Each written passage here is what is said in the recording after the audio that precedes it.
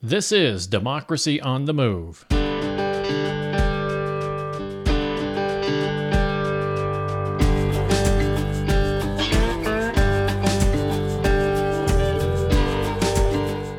Democracy on the Move is a podcast tribute to the people and organizations who dare to reimagine our nation and drive it back to its original promise of democracy.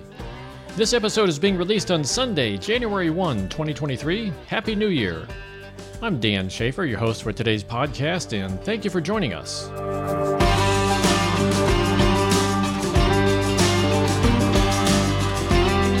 In today's short podcast, I'll discuss how this year, 2023, is pivotal.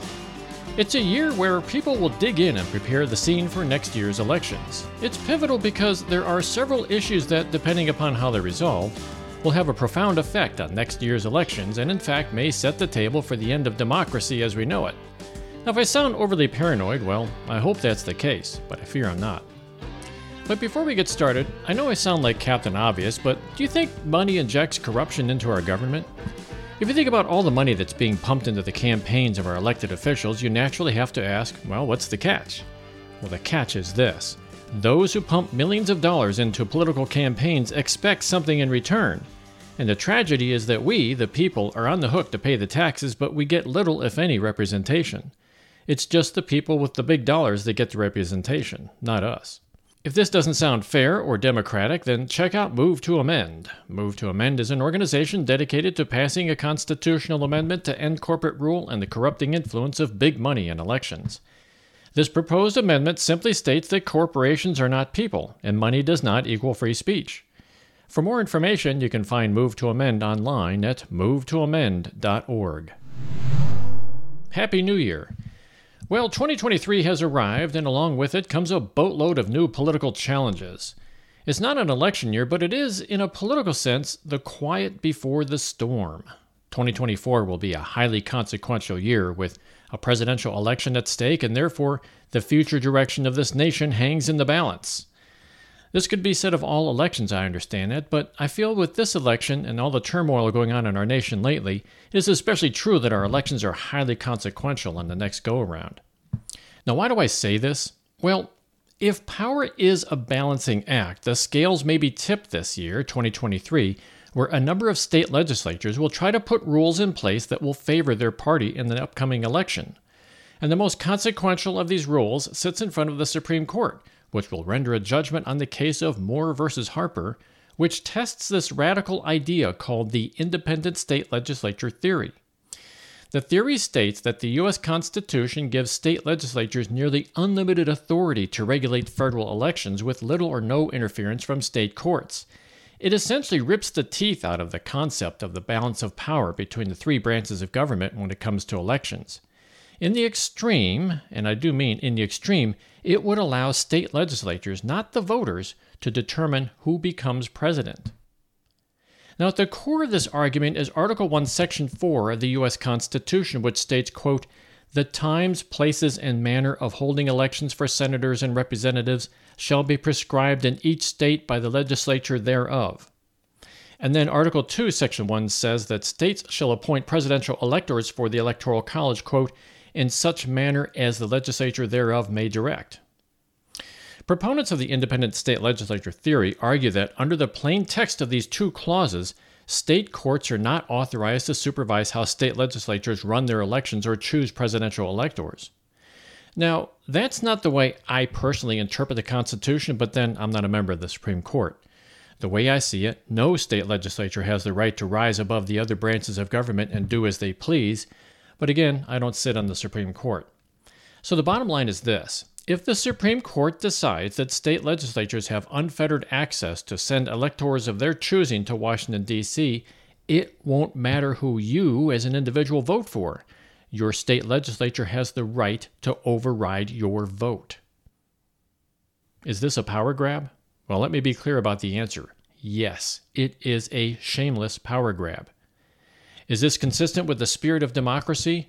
No, not at all. And let's talk about democracy for a moment. There's this argument that we don't live in a democracy anyway. We live in a constitutional republic. Now, I urge you to be very careful before you embark upon a path that supports that argument, because At the outset, what that argument is trying to do is to get you to become complacent about democracy. I mean, after all, why worry about losing democracy when you never had one to begin with, right? And so shameless power grabs like the independent state legislature theory is nothing to worry about. Nothing to see here. Move along.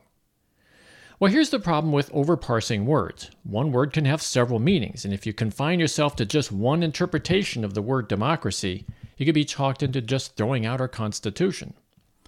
So let's look at the word democracy. In a strict sense, it means that everybody votes on everything. This is what James Madison called, quote, pure democracy. Obviously, pure democracy doesn't scale so well when you're dealing with 320 million people in the United States. I mean, even back during the founding of our Constitution, when the 13 colonies consisted of slightly less than 4 million people, that was still too many people to participate in a direct democracy. But, fortunately, democracy has another definition. You only need to go to the Merriam-Webster dictionary and you see the following variations of the definition. A government by the people, especially rule of the majority. And B, a government in which the supreme power is vested in the people and exercised by them directly or indirectly through a system of representation, usually involving periodically held free elections. So, strictly speaking, a democracy isn't necessarily a republic, but a republic is necessarily a democracy. So anytime someone approaches you and tries to talk you into dismissing the idea of democracy because, hey, we don't actually live in a democracy, you only need to hit them on the head with a hard copy of the Merriam-Webster dictionary and tell them to look up the word democracy. Now, we here at Democracy on the Move advocate heavily for the idea of democracy because, politically speaking, it is the basis upon which our nation was built, and it has yielded the most powerful and innovative nation on earth. Now, will we always be the most powerful and innovative nation on earth? Well, that is not guaranteed. We could fall in a matter of months, or in the case of January 6th, the fall from this high perch can take place in a matter of hours. Once we cease to be a representative democracy, we lose everything. And I mean everything. Everything that you've ever taken for granted, the roads that you drive, the stores that you shop at, your career choice, your personal freedom to move about, everything could disappear overnight were we to lose our democracy. Do I sound paranoid? I hope so, honestly. I hope I'm wrong about all of this, but I fear that I'm right. I fear I'm right because I'm seeing a disturbing trend in this nation. Now, I spoke a short time ago about 2024 being a consequential year, and that this year, 2023, may set the stage for next year. I'm not only concerned about the independent state legislature theory gaining traction in what is increasingly becoming an activist Supreme Court, but on a smaller scale, I'm seeing state legislatures across the country chip away at our right to self-govern. This year, for example, several state legislatures are trying to make it more difficult, if not impossible, to exercise the initiative process. Well, what is the initiative process? A state initiative is a process by which citizens can propose and vote on new laws or constitutional amendments in their state. This process allows citizens to have a direct say in the laws and policies that affect them and can be an important tool for bringing about change at the state level. I mean, what could be more democratic, in the pure form of the word democracy, than an initiative process? Initiatives can be used to address a wide range of issues, including political reform, social issues, environmental protection, and so on. They can be a way for citizens to propose solutions to problems that they believe are not being adequately addressed by their elected state legislatures. As I see it, it's a way for citizens to take matters into their own hands because their elected officials are failing to answer to the real needs of its citizenry. It's a way to wrestle power away from the elites and put it squarely back into the hands of the people where it belongs. Now, the initiative process works by having a group of citizens who want to propose a new state law or state constitutional amendment to get together and collect a number of signatures from registered voters in the state. And if they get enough signatures, their proposal will be placed on the ballot for all voters to consider in the next election. I think it's a great idea, but unfortunately, not all states support initiatives. There's only 24 states so far that support some form of the initiative process, including my home state of Missouri. Now, here's what I find disturbing. This year, legislators in several states, including my home state of Missouri, are actively trying to undermine the initiative process and make it impossible to have this check on their power. Now, why are they doing this? Well, in the state of Missouri, the answer is simple.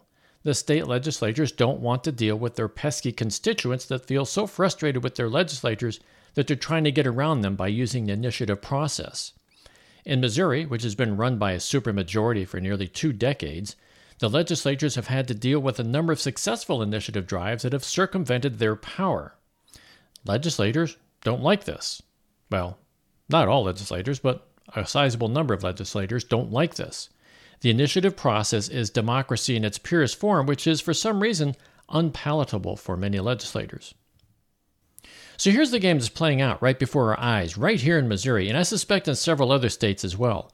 Since the U.S. Supreme Court nullified Roe v. Wade last year, Missouri was the first state to enact a trigger law that immediately made abortion illegal in nearly all situations.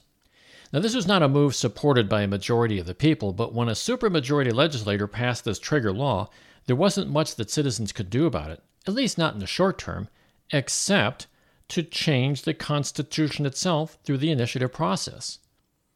So you can probably already guess what I'm getting at. There's already a movement to get petition signatures on an initiative that will change the Constitution and nullify any anti-abortion laws. So it doesn't take an Einstein to figure out what our state legislature is up to this year. They're going to try to get rid of the initiative process in the state, or at least make it nearly impossible to have a successful initiative drive. And it's not just anti-abortion that's motivating these legislatures. There's a slew of new laws being proposed this year regarding LGBTQ rights, state funding of private schools, voting regulations, guns, etc.